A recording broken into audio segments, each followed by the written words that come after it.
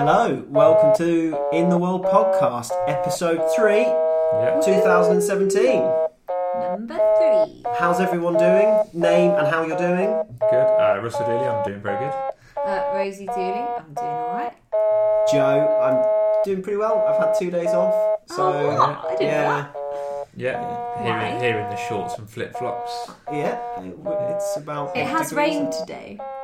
It has. Well, it rained as Joe arrived. So. In his shorts and pink shorts and flip-flops. Yeah. Interestingly, I was going through Kettering today on my day off, and I was behind a car that was clearly for a cafe, and I didn't know, but Kettering has a cultural quarter. Yeah. I wouldn't be able to tell you where it is, but I have heard of Kettering cultural. I don't think we can allocate 1/4 of Kettering to cultural. I think that's. I'm not an expert on fractions, but that seems high to me. So where is it? I've no idea. Oh, I just saw this car with the car had culture. It was a cafe that was in the cultural quarter, but I don't know where it is. I've only seen the 3 other quarters of Kettering, and they're certainly not cultural. Right. Anyway, so episode 3 of In the World Podcast is not a Bible-centered podcast, but that doesn't mean that we're going to be spouting hatred or anything like that. We're going to be looking at topical issues like we've done in the past. And this week we're going to be looking at 3 relatively big issues. The first of which being the Daily Mail's inherent sexism. Oh my goodness. Yes. It made me very cross this morning when I opened up my Twitter feed. And what did we have plastered across the front? Never mind Brexit, who won Legsit? Yeah, and so then I mean, a picture of Theresa May and Nicola Sturgeon having a meeting. Yeah, I only heard about this on the radio actually on the way home, and it was basically people had complained not about the content of the article as such, but the actual fact that this is front page. Yeah, they're the 2 most powerful people, not even 2 most powerful women, 2 most powerful people in the UK at the moment, and that's what the Daily Mail has to say. Yeah.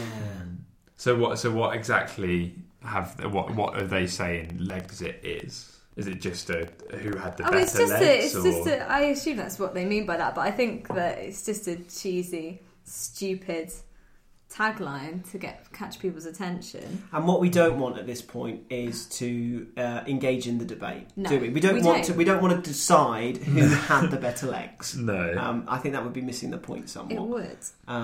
It's such a mad title for a broadsheet. No, the Daily Mail's not a broadsheet, is it? For a newspaper to have. I think one of the things that you found, Rosie, was one of the jokes was about. Oh, on Twitter, people were saying, 1972 called. They want their misogynistic title back. Things like that, and it was just. So, people were in outrage on Twitter this morning. As the only woman in this podcast, Rosie, unless Russell, you have something that you want to tell us? No. No, okay. Yeah, as the only woman in this podcast, Rosie, do you feel that you encounter casual sexism on a daily basis, on a weekly basis, if at all? I think I do often, actually. So I work as I'm a healthcare professional, and I go and see people in their homes, and sometimes I wonder if I were a man, would they take me a bit more seriously? Right. I haven't got any evidence to say that they don't, but sometimes I go to an appointment and it does leave me wondering the way that I've been spoken to, the way that I've been treated, and then I leave. So sometimes I sit in the car afterwards and I think, if I had been a man, would they have said that to me, or would they have acted in that way? Another thing was today, I noticed that Russell and I are buying a house at the moment. Ooh. And in every email that Russell sends to our solicitors, he CCs me in so I can see that, and he does the same to the bank and whatever. But whenever he gets a reply, I'm not included in that. I think part of that is just people are lazy with emails and they hit reply instead of reply to all. Yeah, it probably but is. Still, it does make you wonder. It does, yeah. With your work, do you not think that maybe not necessarily more to do with, but it's also to do with your age? Yeah, I do think that. As an older person, do you think obviously there might? I think it will improve, but why should it? Why should it? I should be treated with the same respect now as a professional as I would be later as an older professional. I'm more comfortable with age-related isms. Yeah. Because you'd like to think that with age comes a certain level of experience, knowledge, and probably you have more qualifications generally. But yeah, the fact that you feel like that in part because you're a woman is really disgraceful. There was a story that did the rounds on the internet a few weeks ago. There was a recruitment firm, and there was one woman, and it was taking her a lot longer to convert her clients. Oh yes, Did you see this? Yeah. Yes, and she changed her. She borrowed a gentleman's name. That's put right. it at the end of the email, and she would. She noticed a huge difference, didn't she? She would gain the trust of the client so much more quickly than when she was using her own name, and she found that people. I can't remember exactly how the article was worded, but people would. All of her clients would provide her with the things they needed so she could get the job done, whereas when she had been signing emails with her own name, people weren't doing that. It made her job so much more difficult, and that's because she was signing her name as a woman. And I've seen so I'm a rep by day, superhero by night, and I've seen. Well, customers have said to me that when I go in and see them, I get half an hour with them. And then this happened just 2 weeks ago. One of my customers said, I'm going to have to move you along, Joe. I've got another rep coming in now. She's much more attractive than you, and she'll probably get an order. And it was said in jest. Yeah. But it was said. Yeah. And I kind of joked it off and was like, oh, okay, you go and enjoy yourself.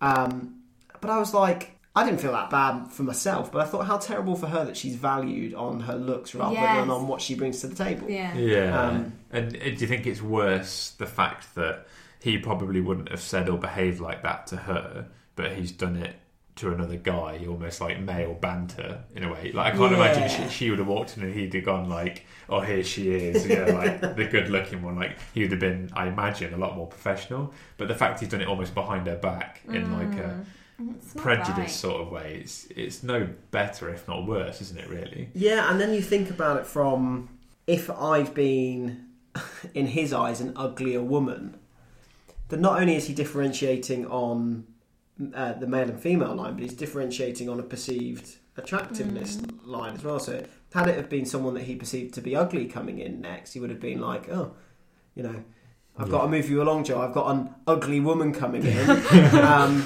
She probably won't get an order from me. And you just kind of think like, oh, we're still there. We're still in that world where we're judged on our appearance, and it's exacerbated between genders. And it's a real great shame, isn't it? I think we've got some technology going off here. That's his dad's just been ringing him. I forgot to mute my phone, but and your watch. And your watch. Your watch. See, talking about the age we live in, everything's buzzing to let you know. Anyway, back to the Daily Mail article. I was just looking through their Twitter feed to see if they've got any response to all this criticism that they are getting, and it's not even a response, it's just another bit of rubbish. It's a tweet. It was 5 hours ago. So this newspaper, the article about Legsit came out this morning. I don't think they've said anything until 5 hours ago. So that was about 3 o'clock, 4 o'clock. 3 o'clock on the dot. On the dot, yeah. And they've tweeted another picture, so the same picture of Theresa May and Nicola Sturgeon, and it's linked to an article, "How to Sit Perfectly According to an Etiquette Expert." Ooh. So do you not think that's them just poking fun almost? I don't know. Because I'm just looked at the dailymail.co.uk website, and on their sort of front page website, which I imagine in this day and age they treat almost as valuable as the front page of their website. Their newspaper. I can't see anything about Legsit or any sort of mention of it. And it sort of brings me on to my thought and question here is that given today's online presence of most companies, obviously a newspaper doesn't have that luxury. They'll have an article or a paper planned yesterday or late in the night that will hit the press first thing and be distributed across the country. At that point, there's no retracting all of those newspapers. They're out in the wild. Unlike a website, they can pull things down. So do you not think this was just a publicity stunt on their part, knowing full well they can't retract these newspapers? Do you think it was more of a get the Daily Mail trending on Twitter, and was it not necessarily just a sexist for the sake of being sexist, but it was more of a PR thing that people are talking about the Daily Mail, and in my sort of thought, newspapers are a dying breed. They're going to go away sooner rather than later because Perhaps of the cost. Thought that any publicity is good publicity. Yeah, well, especially for the Daily Mail. The Daily Mail's got a bit of a track record, hasn't it, for not necessarily being the most reliable news source, I suppose. And I think you might be right, Russell. I think it might be a way. You're both now on the Daily Mail. Are you on? You're on the Daily Mail. I was on the Daily Mail Twitter feed, and you're on the Daily Mail website. Yeah. I think they've probably achieved exactly what they wanted to achieve. Exactly. Do they both have adverts? The Daily Mail the website does. So I think they've probably achieved exactly what they were trying to. Yeah, and I've gone to the website and there isn't any mention of this story there. So again, the newspaper is only valid for a day. Come tomorrow, those newspapers will 95% of them will probably be in the recycling bin and be gone. Chips in them, probably. Exactly, and that front page image and that article will soon disappear.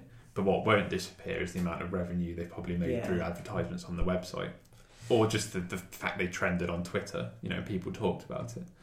So that's one aspect of it. The Daily Mail's cynically, the Daily Mail's bid to get more hits on their various media streams. But going back to the question of sexism within the highest ranks of politics in this country, we're talking about the Prime Minister and the leader of the Scottish Parliament. Where does that leave us? What's the answer? Rosie, is there an answer? I don't really know. We're Just in... got to wait for times to change, and I think that things are very, very different to how they used to be, but it's just such a backslide. Which one of them has the better backslide? Not funny. I know that for a long time Theresa May, more so than any other politician, probably as much, well, not as much, but similarly to the Kardashians or Angelina Jolie or whoever. Whenever I've seen articles in the Daily Mail in the past about Theresa May, it's always been about what shoes she's wearing. Yeah. Because apparently she wears controversial shoes for a politician. Yeah, because they've got the ones with the red sole. She wears them. I think they're leopard print with Jimmy red Choo soles, and then whatever it is. I don't know what they are, but I don't pay attention. And then you also, I know that to a lesser extent. But why does that matter? I know. But to a lesser extent, David Cameron in Parliament when he was Prime Minister was calling out Jeremy Corbyn because he wore a suit that I don't think I'd ever seen an iron. And you're kind of why does that matter? Why does the outward appearance matter? But it does matter. It clearly matters so much now because we talk about what a buffoon Boris Johnson looks half the time, and you just think, what does anyone have an idea of what the Bible can contribute to this regarding perhaps male-female equality, or just general judgment of others? And basically the Bible says not to. So judgment, and I guess especially when it's a judgment for someone completely out of context.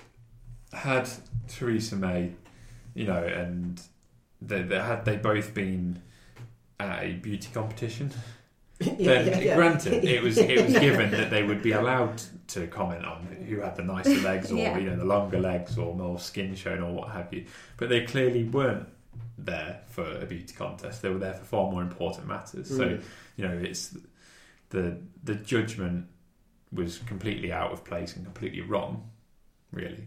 Rosie, do you have any biblically grounded ideas?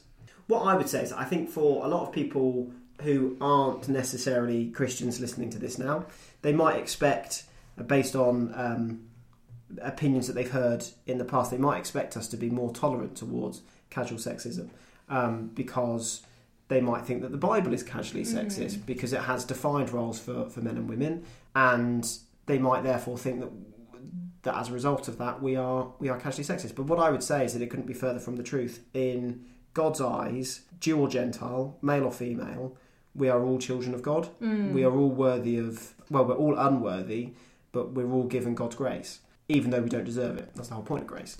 So what I would say is that we should be treating men and women equally, whether men and women have defined roles or different roles, i.e. whether men and women are the same. They are definitely equal. Whether they're the same is a totally different question.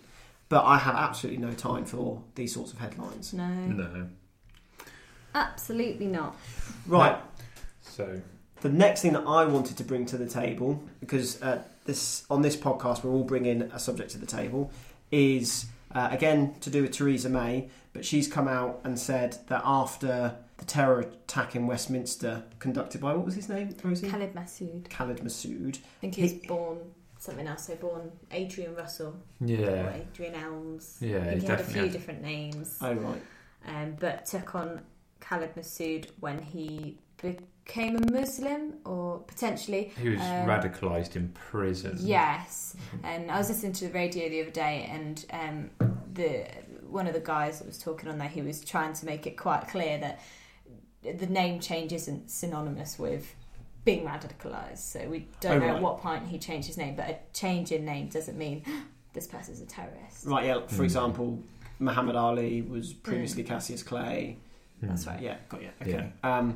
Well, the controversy that Theresa May has now sort of brought to the table is that he was using WhatsApp, which is for those that don't know, it's a messaging it's a free messaging service. So it's like sending a text message, but you can send to groups of people, and it's totally free. It uses the internet. The internet, yeah. And he used that 5 minutes before he did what he did. And the problem that Theresa May has with WhatsApp is that the data is encrypted. And fortunately, we have an IT expert sitting in the room. Dun, dun, dun. Yep. So, Rosie, what... Russell, what is encryption? Okay, so basically WhatsApp, similar to many services, instant messaging services, it won't just be WhatsApp, use something called end-to-end encryption. And end-to-end encryption is basically a way of allowing data to be transferred from one client to another, i.e.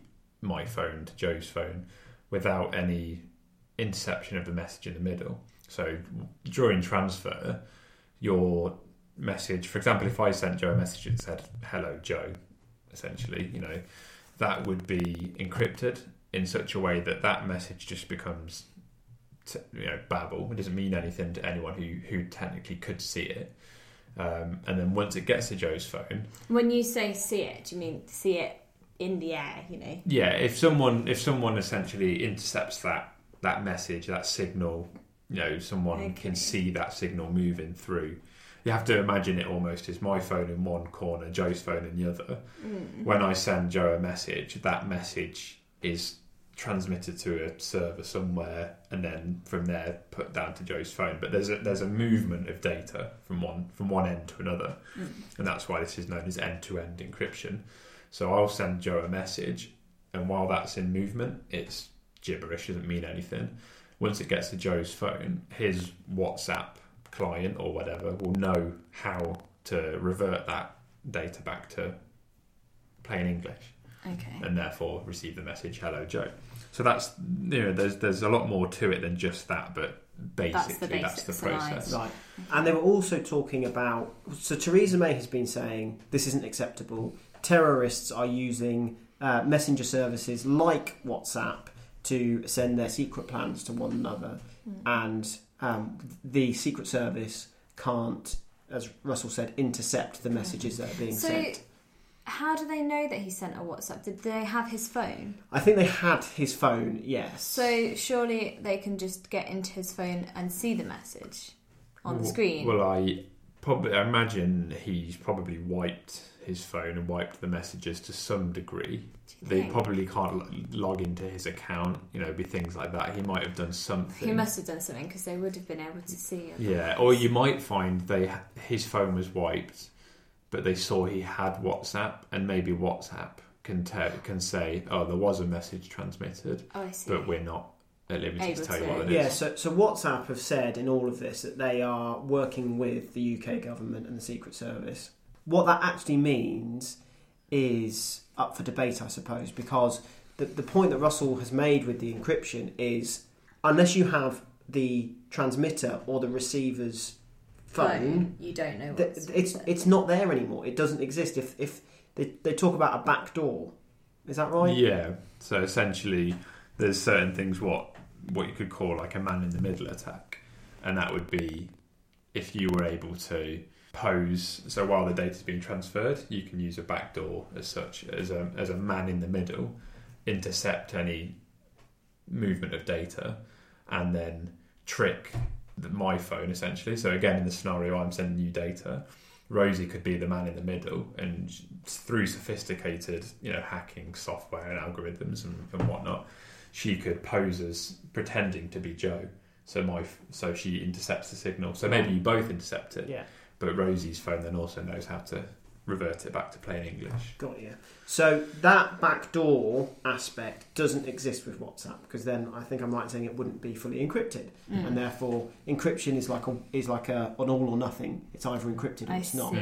So Theresa May has come out and said, well, I think her initial statement was we need to get the information on. We need to effectively unencrypt WhatsApp so we can get this information, and that's it's not too late possible. Now though. It's too late. Yeah, that's it's not gone. a thing. Yeah. But she's also said that more generally we need to be clamping down on encrypted messenger services to prevent terrorists from using it. And on the face of it, it sounds like a really good idea. Why would we have the ability for people to be whispering in public about potentially really dangerous stuff? Yeah, and I think it falls back on a lot of sort of what happened in America and the NSA and the FBI essentially spying on people. Yeah. So if there comes a point where we don't encrypt messages that are being transferred, you expose people to a lot of attackers essentially. So for example, people, even though you warned against it, I guess, will still do such things as transfer sensitive documents via WhatsApp or transfer username and password and bank details, and people still will do those. And if it's widely spread and announced that these services will no longer encrypt your messages, then people will just outright stop using them. And obviously for people like Facebook, WhatsApp, Messenger, all these different services, they can't afford to have that happen. Yeah. So I agree with all of that. But what if they do decide that there's to be no encryption? Yeah. So what happens then? I heard a guy on the radio, an IT expert, and he was saying that he could set up a new encrypted messenger service within about 20 minutes. So if they said we're stopping all encrypted messages, and we've got to think that like organisations like ISIS and terrorist organisations like that, we can't assume that they're idiots. So we've got to assume that there is someone in there is IT savvy. Within 20 minutes, they could have a messaging service that we don't know about, and that we can't see. So, and what's to say they don't already? Yeah, that's true. Exactly. Yeah. We hear about these sort of public-facing apps like WhatsApp and that people use, but I think that's perhaps the people on the outskirts of these organisations that can just download them for free in literally 10 seconds on their phone. But what's to say they don't have some bigger... Yeah. Well, this other person that I was listening to said if that worked, they should have just banned the Enigma code in World War II. They should have just banned it. And then you think, well, but they still would have done it. And you think, well, that's the whole point, isn't it? That you can't stop people from doing bad things. You can make it more difficult for them, but they'll still find ways of doing the bad things. But also with encryption, one of the other aspects that I'm not sure, I certainly didn't realise until someone told me was, people with pacemakers have, the pacemaker is encrypted so it can send information back to the doctor so the doctor can see what your pacemaker's doing, but it has to be encrypted to stop anyone else from seeing what your pacemaker is doing. Because that would be disastrous if other people could. Yeah, you imagine. Well, it could be. Let's hope that it wouldn't. Hope that there's not bad people out there. But if people could get hold of that information, if they had bad intentions, they could do anything to that pacemaker. Yeah. And they could do it on a global scale. If they found the back door to all of a brand's pacemakers, I'm not up to speed with the pacemaker brands, fortunately. But if they could, then they could just, like, theoretically, I suppose, kill everyone with a pacemaker. Yeah. And you said about online banking. Yeah, and I think the way, especially again, the way the world's going with a term that gets thrown around a lot, especially at sort of the Microsoft conventions that I go to and that sort of thing. It's a lot of what they call big data. And now the world is so connected with another term they always bound around is the Internet of Things. So we're at a point now, and case in point earlier on in the podcast when I received a phone call and my watch was telling me, everything now is connected. To the point where people can connect to their cars with their phones, people can connect to this, that and the other, and all of that data and all that information at some point has to be encrypted because there's always going to be people trying to listen. So again, at the pacemaker example isn't just about necessarily malicious people who want to, affect people's pacemakers, but more if people could read that information that's going back to the doctor, i.e., someone can listen into 100,000 pacemakers and it maybe determine that, say, 20,000 of them are pretty bad, then what's to say they can't take that information, maybe learn who the person is, where they live, learn their doctor's name. They could then sell all that information onto a third party who can target them with advertisements for private this, that and the other. And, it's so open to not just necessarily the most malicious direct, but it's the information that itself is more valuable than anything, and people will sell it, and people will utilise it to target ads at people, or to send someone around to their house, knock on the door, and say, "Oh, have you been having problems with your pacemaker?" Knowing full well they have because they listen to the data. So there's all these. Yeah, that's really. And true. That's just one tiny example, and you think now everything has connectivity. We need stuff to be encrypted, whether messaging needs to be. I don't know, it's slightly different, but so just bring it into a Christian perspective. What I would say is that you can't encrypt your thoughts and your actions and your deeds from God.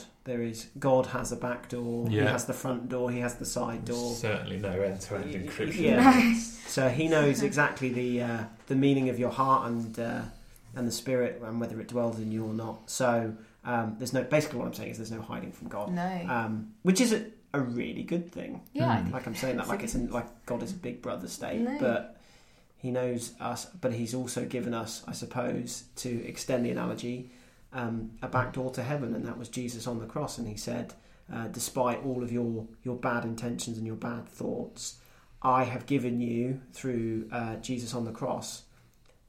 I've given you a back door. I've given you hope. I've given you an option. So that's really good news. And that's good. Right, so let's move on to our third and final topic of this evening. Russell. Yeah, so sort of slightly moving away from politics as such and more...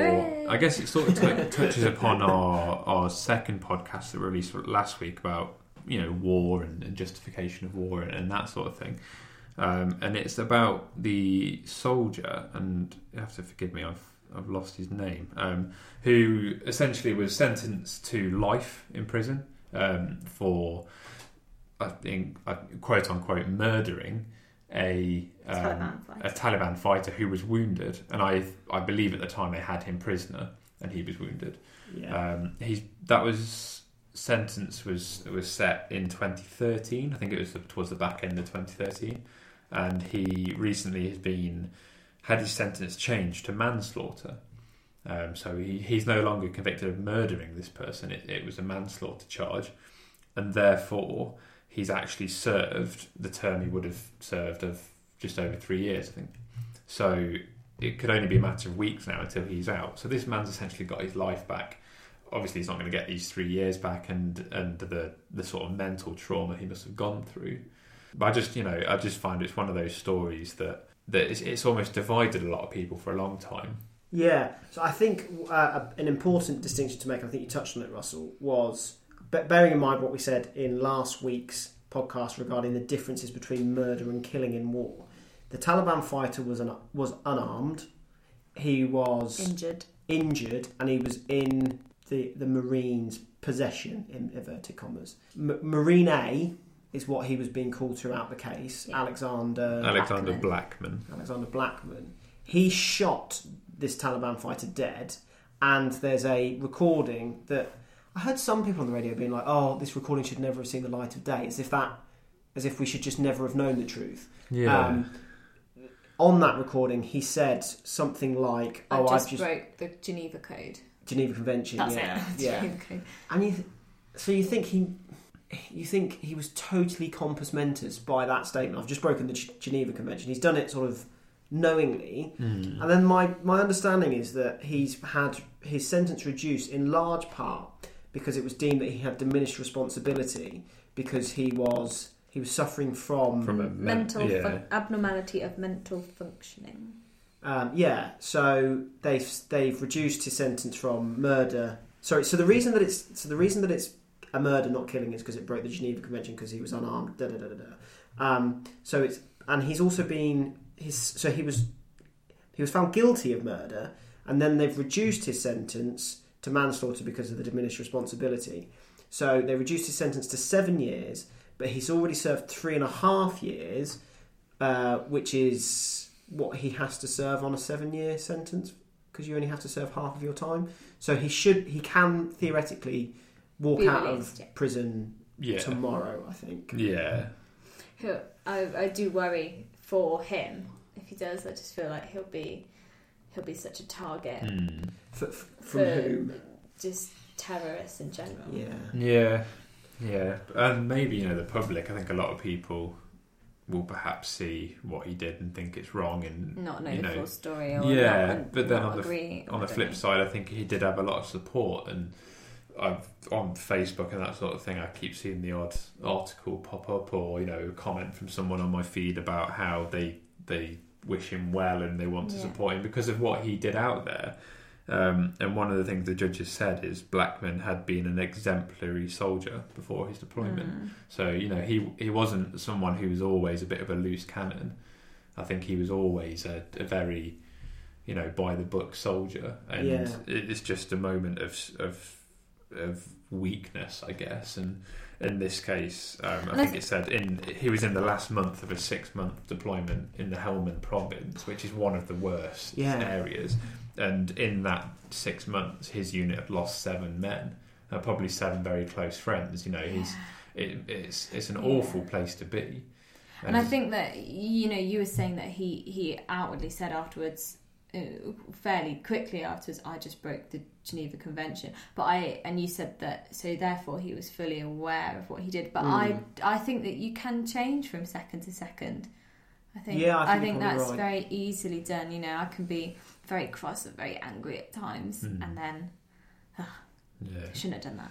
Yeah, I think you're probably right. I struggle with this because the reason that I struggle is I fully appreciate. I don't fully appreciate because I've never done a 6-month tour.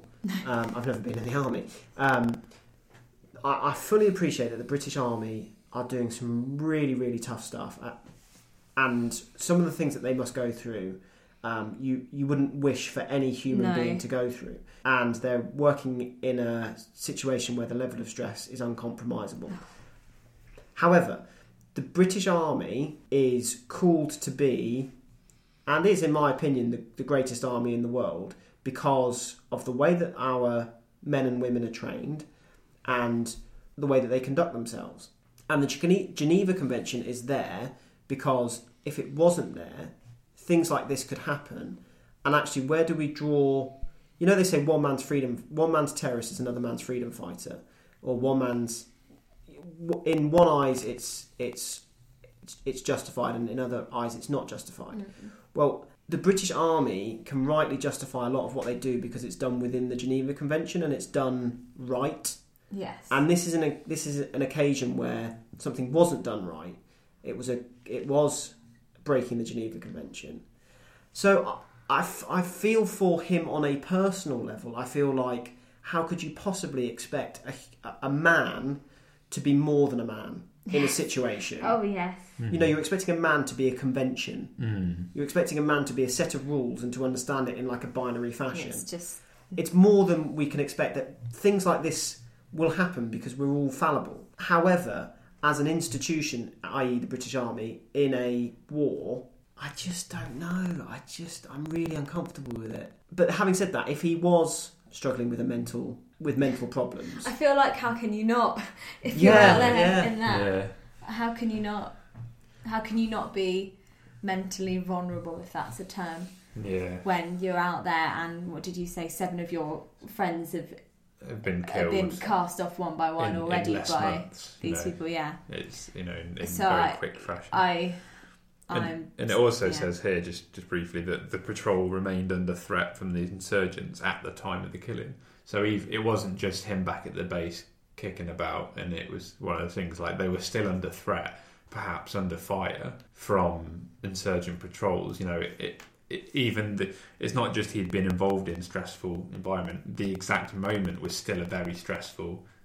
From I imagine, he's still essentially under fire from an enemy. It all obviously just tipped over a boiling point. Is there any? I haven't come across this in what I've read about it. But has there been any? That argument that you get. I was putting him out of his misery. He was in such a bad way that actually. No, I haven't seen any of that. I don't think so. No. When he originally had his trial, I think he denied murder because he thought that the Taliban fighter was already dead. Right. He claimed he was taking frustration out on a body, essentially. But then there's since been helmet footage from someone else found, which shows him essentially shooting this man in the chest at point blank with a handgun. At close range. At close range. So, he must have known. So it makes you also question on the flip side, why lie in the first place? Whether it's just through knowing he's potentially facing life in prison. I don't know, but I'd like to think he must have known this man was alive, and there's always that small grey area in the middle as to sort of why not lie. I think for me anyway, the main points are that how can you not be mentally vulnerable in that situation? I'd like to think, I wouldn't like to think, but I think that all the other people there, if they had done the same thing, I think that it didn't matter who they were, if they'd done exactly the same thing, they would still be at this point now saying, I was under mental instability, and I think that's the main thing for me is how can you not sympathise?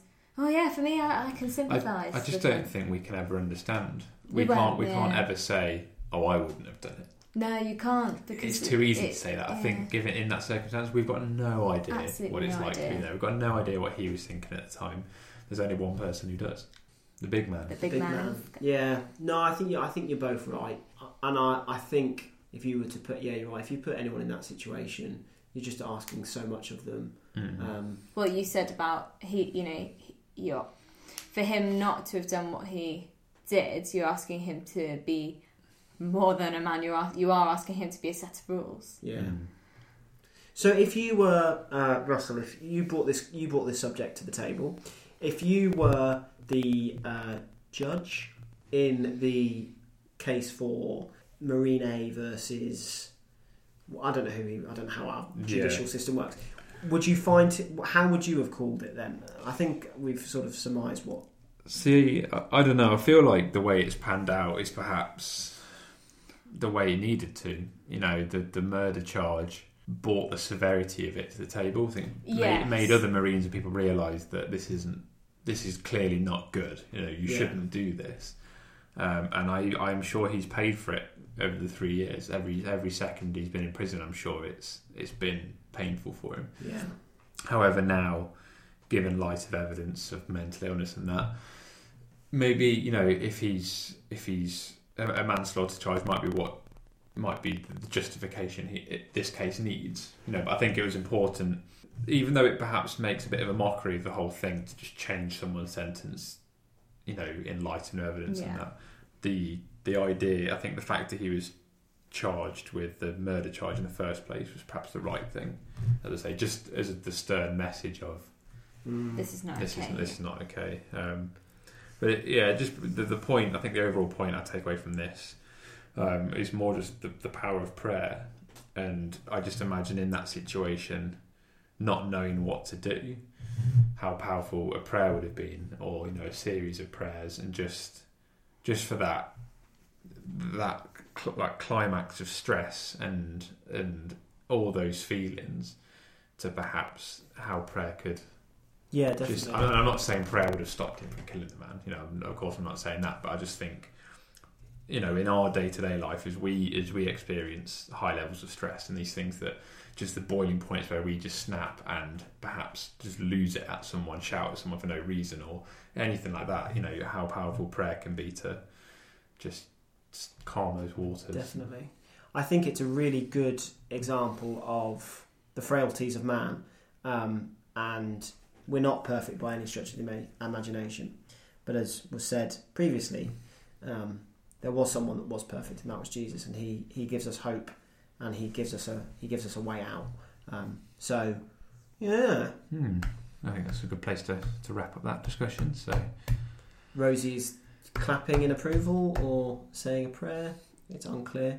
Both. Okay. Brilliant. So, thank you for listening. We'll be back next time with a single topic to discuss, with a few more Bible verses and what for. Can we give a teaser of what that's going to be, Russell? Seeing as though we're about to record it in 2 minutes' time. Okay. What's the teaser? It's to do with vegetables. Vegetables, yeah. It's vegetable related. Vegetables. Yes, the Vegcast. The Vegcast, yeah. Okay, yeah, so thanks for listening.